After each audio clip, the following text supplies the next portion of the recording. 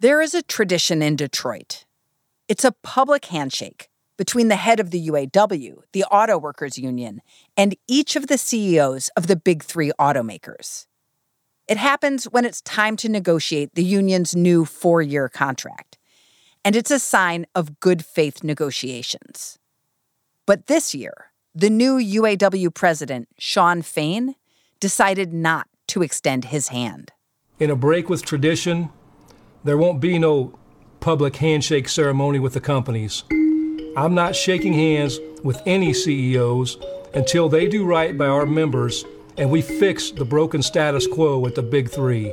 The members have to come first. And he said, I'm not shaking your hand until we get a fair deal, and instead, I'm going to go out and meet with members outside of unionized plants. That's our colleague Nora Eckert. So he actually spent that full day going to a Ford, a GM, and a Stellantis plant and talking with members. How big of a deal is that? It demonstrated that he is going to be doing things differently. He's a little bit of a new blueprint in the union, someone who's connecting a lot more with the membership, being a lot more direct and transparent with the membership. And he's been really a wild card for the press and for the automakers. Welcome to The Journal, our show about money, business, and power. I'm Kate Linebaugh. It's Wednesday, September 6th.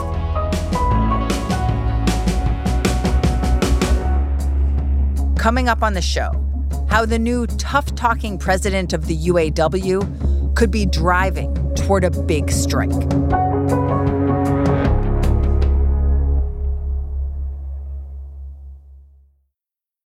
This episode is brought to you by Indeed. We're driven by the search for better, but when it comes to hiring, the best way to search for a candidate isn't to search at all. Don't search, match with Indeed. Use Indeed for scheduling, screening, and messaging so you can connect with candidates faster. Listeners of this show will get a $75 sponsored job credit to get your jobs more visibility at Indeed.com/journal. Terms and conditions apply.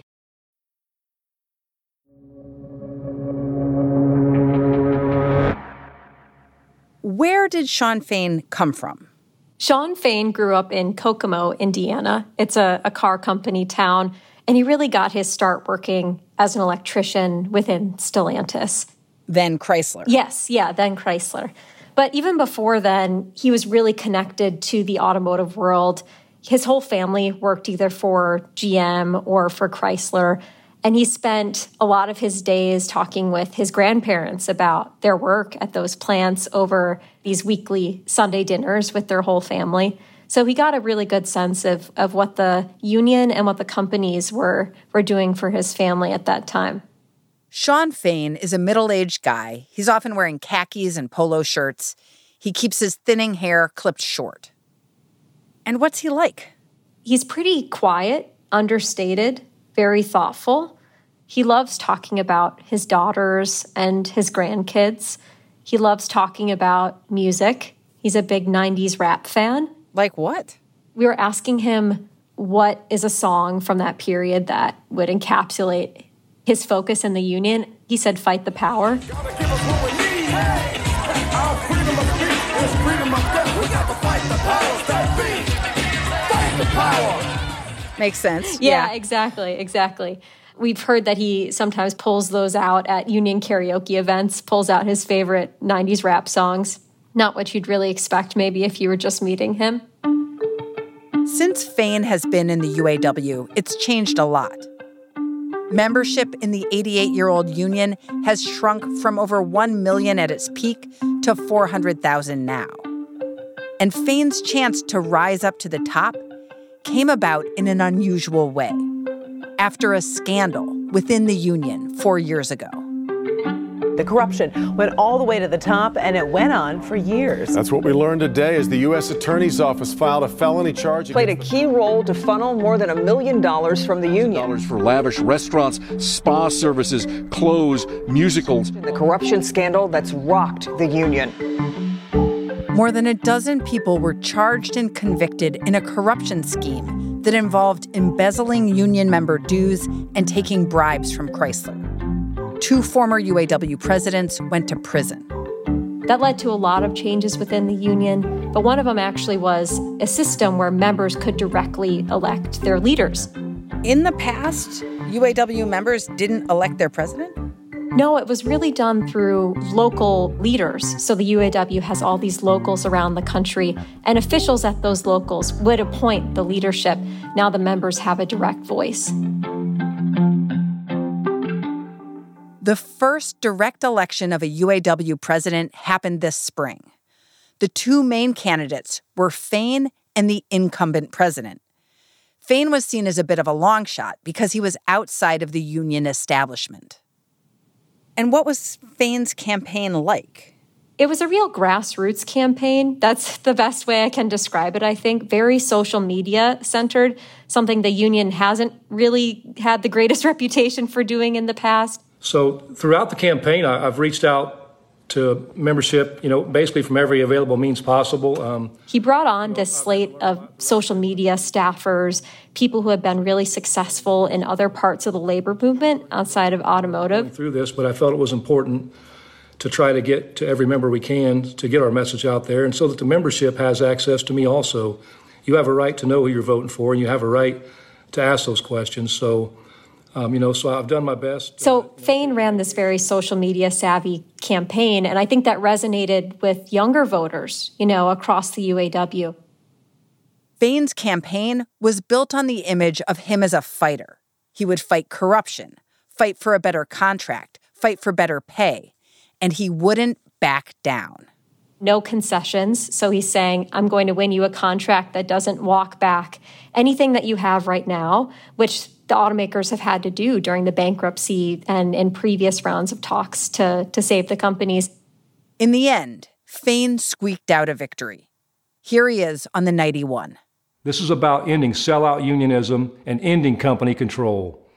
It is an honor of a lifetime to be elected to lead our union, and I'll never forget that the first time the members of the UAW were given the right to vote, we chose change, we chose to fight.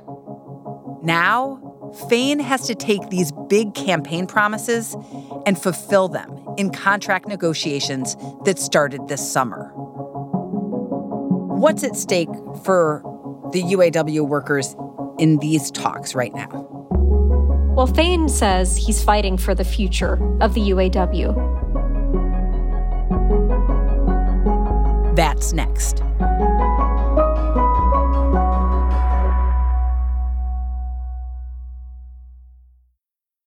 This episode is brought to you by ServiceNow, the AI platform for business transformation. AI is only as powerful as the platform it's built into. Enter ServiceNow. It puts AI to work for people, for employees, for developers, and even your customers, removing frustration and supercharging productivity. On our intelligent platform, AI isn't just a promise. It's happening today. That's why the world works with ServiceNow. Tap the banner to learn more or visit servicenow.com/AI for people. This episode is brought to you by Workday.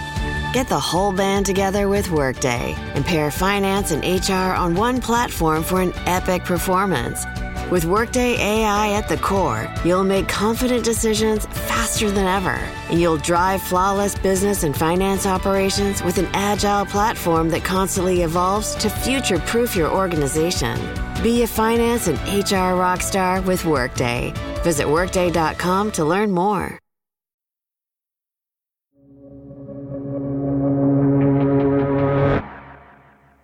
The UAW and the big 3 automakers, Ford, GM, and Stellantis, started talks in July. They were negotiating a new labor contract for about 146,000 hourly workers. And they have a deadline of September 14th to come to an agreement. So Shawn Fain's demands, he's called them, the most ambitious, the most audacious in the union's history. In a lot of ways, they are. So a few of them include a 40% pay increase over the life of the 4-year contract and 32-hour work week at 40-hour pay. That one's a bit more eye-popping. I think for folks, that's been the flashiest demand. What is the basis for that demand? Well, Sean has said our workers have given too much of their lives to these companies, and they deserve more time to themselves, to their families. It's especially a correction after the pandemic, I think, too. That's given a lot of energy to this movement for greater work-life balance. Fain is also demanding that new factories for electric vehicles have unionized workers. Yeah, so the industry is, switching to producing electric vehicles right now. So job security is really the theme underlying a lot of these demands. Fain is looking for commitments from the companies that they're not going to be just replacing all of their workers who are building gas engine vehicles with new workers or perhaps not even unionized workforce to build EVs and batteries. I mean, these are potentially existential threats to the union's future. What does success look like for Fain? I think he's got a very high bar for what success looks like. And if I had to guess, whenever this contract is ratified, I'm expecting it's not going to meet his current bar. But I think his overarching goal is twofold. One, creating a system in which workers don't have to be at the plants as much as they are right now. So better work-life balance, better hours, better scheduling stability. And two, better pay, whether that's getting workers making the same wage for the same job or just getting a double-digit base pay increase. He's saying, we haven't seen a raise in 4 years, and our CEOs have all seen 40% pay increases in the same period. So time for us to get a slice of that pie. And how are these negotiations going? They're playing out in a much more public way. Sean Fain is throwing out the union playbook. So before, union leaders would sort of take the stance of, I'm negotiating directly with the companies behind the scenes, and sometimes the members would get sort of a bullet point version of what happened. And Sean Fain has taken the approach of, no, actually, I'm telling you exactly what the automaker said to me. For instance, last week, when Ford handed Fain its counterproposal, Fain made the proposal's details public and said it, quote, insults our very worth. Here he is on his weekly Facebook live stream. What has Ford proposed? A 9% general wage increase over the life of the contract. Instead of cost of living, they've offered one-time lump sum bonuses. Companies love lump sum bonuses because they keep your base wages low, reducing your lifetime earnings. And also, it is getting more combative. Sean threw one of the automakers' demands in the trash can from Jeep maker Stellantis. Everything they're looking for in this document is about concessions. So I'll tell you what I'm going to do with their proposal. I'm going to file it in its proper place, because that's where it belongs, the trash, because that's what it is. The thing all sides are trying to avoid is a strike. Now, UAW strikes are not uncommon. In 2019, workers walked out of GM factories for 40 days. But calling all workers from all three automakers to strike at the same time is much less common and has a higher risk for everyone. But this year, Fain is threatening just that. How possible is it that Fain would call all 146,000 auto workers to strike? I think analysts, industry observers are saying much more likely now than it has been in the past. For a few reasons. One, you've got Sean Fain at the helm. He's fresh and he's making some very high demands, and he's setting the bar high for workers. So there's the sense that they won't be able to ratify a contract because he set the bar so high, and a strike will be more likely because of that. And what are the automakers saying about the possibility of a strike? The automakers are a bit more muted on that, as they typically are. I think there's a sense that it could be coming and there's preparation, but nothing that they will publicly acknowledge. Is the UAW prepared for a strike? So the union has a strike fund where they pay out workers who are, walking out each week. Right now, their strike fund sits at about $825 million, which is pretty robust for them. And they pay workers $500 a week. They actually just increased that to $500. So there's different projections about how long the union could support a strike. I mean, if it wanted to deplete its whole strike fund, it could probably stomach a couple months, even walking out at all three, some analysts project. And if they did strike all three automakers, what would the impact be on the economy more broadly? Yeah, in terms of the economic impact, there was a study that came out that said that a 10-day strike of all three automakers would result in a total economic loss of $5 billion. So that's just a week and a half. And the union strike fund can support much more than that for all three automakers. What does Fain's kind of aggressive stance toward the automakers in these contract negotiations tell us about this moment in the U.S. labor movement? Sean is part of this cohort of more outspoken, more aggressive union leaders that we're seeing across industries. It's not just in automotive. And they're really saying, our members have given up too much for too long, and it's time for us to take that back. And we're willing to do whatever we need to do to accomplish that. At a recent rally, members started chanting, "By all means necessary." They're chanting that, by all means necessary. And their point was, we're willing to get what we deserve, and we're going to do anything we can to do that. Also, the economic climate is changing. Labor movements across the country are getting more and more energy. We've had this period of high inflation, and workers are demanding that they're seeing, a corresponding wage increase. So there's a lot of ingredients that are making this round of talks a little more contentious and making things a little more likely that we'll see a strike.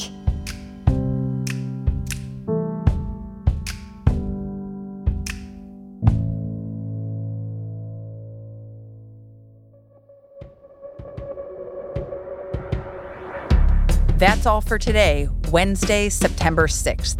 The Journal is a co-production of Gimlet and The Wall Street Journal. If you like our show, follow us on Spotify or wherever you get your podcasts. We're out every weekday afternoon. Thanks for listening. See you tomorrow.